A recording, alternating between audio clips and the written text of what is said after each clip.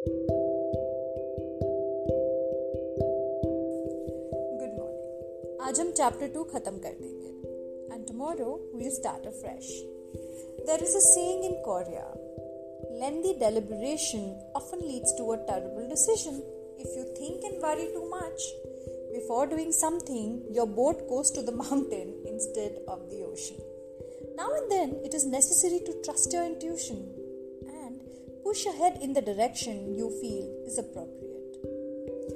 And since Hyman Sunim Korea से हैं, तो वो ये कहते हैं कि कोरिया में एक सेइंग है कि जब हम कुछ ज़्यादा ही दिमाग लगाकर सोचते हैं और लॉजिक लगा के सोचते हैं ना, तो जो हमारा डिसीजन है वो हमें कहीं और ही ले जाता है।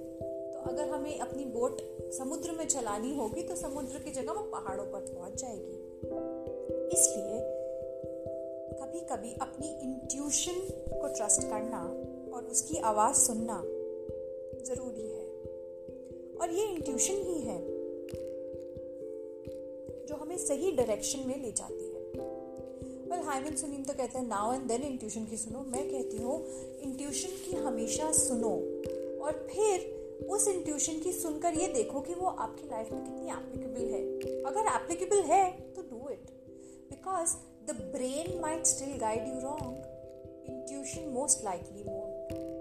लेकिन इंट्यूशन को ब्लाइंडली फॉलो करना हर बार भी गलत हो सकता है।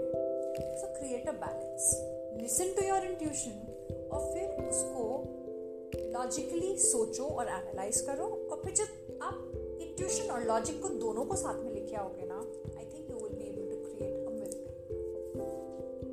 When you have an important decision to make and are not sure what to do, stop for a while and listen to what your heart is saying.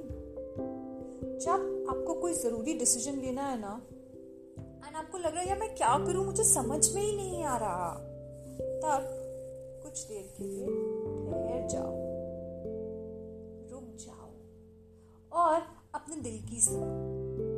Take a walk in a park or a brief trip somewhere beautiful, or meet a friend you can trust and discuss what you have been thinking. जब ऐसी situation हो तो रुक जाओ, और रुकने के बाद क्या करो, जाओ वॉक पे चले जाओ, किसी फ्रेंड से मिलो, छोटा सा कोई ट्रिप ले लो एंड डिस्कस करो क्या सोच रहे हो। Your heart is far wiser than your head and it already knows the answer. और आपका जो हार्ट है, जो हमारी आत्मा है, वो हमारे दिमाग से कई ज्यादा वाइज है, इंटेलिजेंट है, और जो जवाब आपका ब्रेन ढूंढ रहा है वो ऑलरेडी आपके हार्ट में है। When your head thinks yes is the right answer and yet something doesn't seem right, take a little more time and do not give the final answer just yet. कई बार ऐसा होता है ना कि दिमाग तो कहता है कर ले यार, ठीक डिसीजन है, और फिर भी अंदर से एक आवाज आती है जो कहती नहीं यार कुछ तो गड़बड़ है। जब ऐसी सिचुएशन आए ना, take a little time. Stop yourself from creating an answer. Answer मत दो उस वक्त, time low. There are times when intuition hits the mark and rational thought doesn't.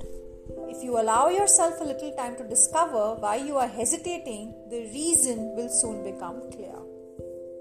बहुत सी बार ऐसा होता है कि इंट्यूशन को वो दिखता है या इंट्यूशन के पास वो आंसर होता है जो रैशनल थिंकिंग यानी कि दिमाग के पास नहीं होता। एंड अगर हम उस टाइम पर अपने आप को टाइम दें to discover the right answer for why we are not comfortable making the decision, तो हमें आंसर मिल जाएगा कि हम क्यों हेजिटेट कर रहे हैं, हम क्यों रुक गए हैं, हमें वो डिसीजन लेने से क्या रोक रहा है।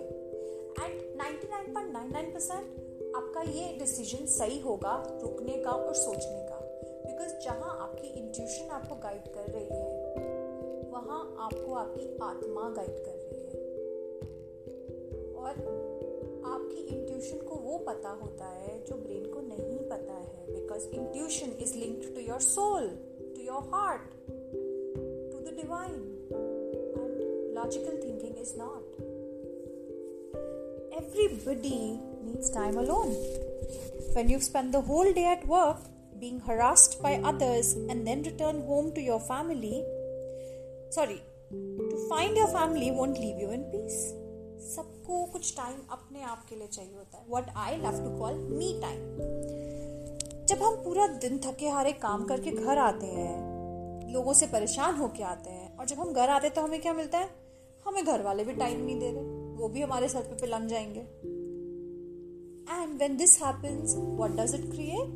You can easily become annoyed and angry. जब ऐसा होता है तो हम गुस्सा हो जाते हैं, irritated हो जाते हैं. At such times, do not blame yourself for getting annoyed. Instead, take some time for yourself by stopping at your favorite bookstore, coffee shop or temple. जब ऐसा होने लगे ना तो एक काम कर लो, गुस्सा मत हो, irritated मत हो, frustrated मत हो. Instead, ऑफिस और घर के बीच में कोई भी कॉफी शॉप जो आपको बहुत पसंद हो, या बुक स्टोर, या मंदिर, टेम्पल या मॉस्क, चर्च, जो भी आपको पसंद हो, जो आपको पीस देता हो, वहां रुक जाओ और कुछ समय अपने साथ स्पेंड करें. Go for a quiet walk alone and listen to your favorite songs. Being alone makes the world pause for a moment and helps to restore harmony. या फिर आप सबके सोने के बाद थोड़ी देर वॉक के लिए चले जाइए, अपने फेवरेट गाने सुनिए. जब हम अकेले होते हैं तो दुनिया में एक एज अ पॉज लग जाता है, जैसे किसी ने एक पिक्चर पॉज कर दी हो. And it helps you to regain harmony between your head and your heart, between you and the nature.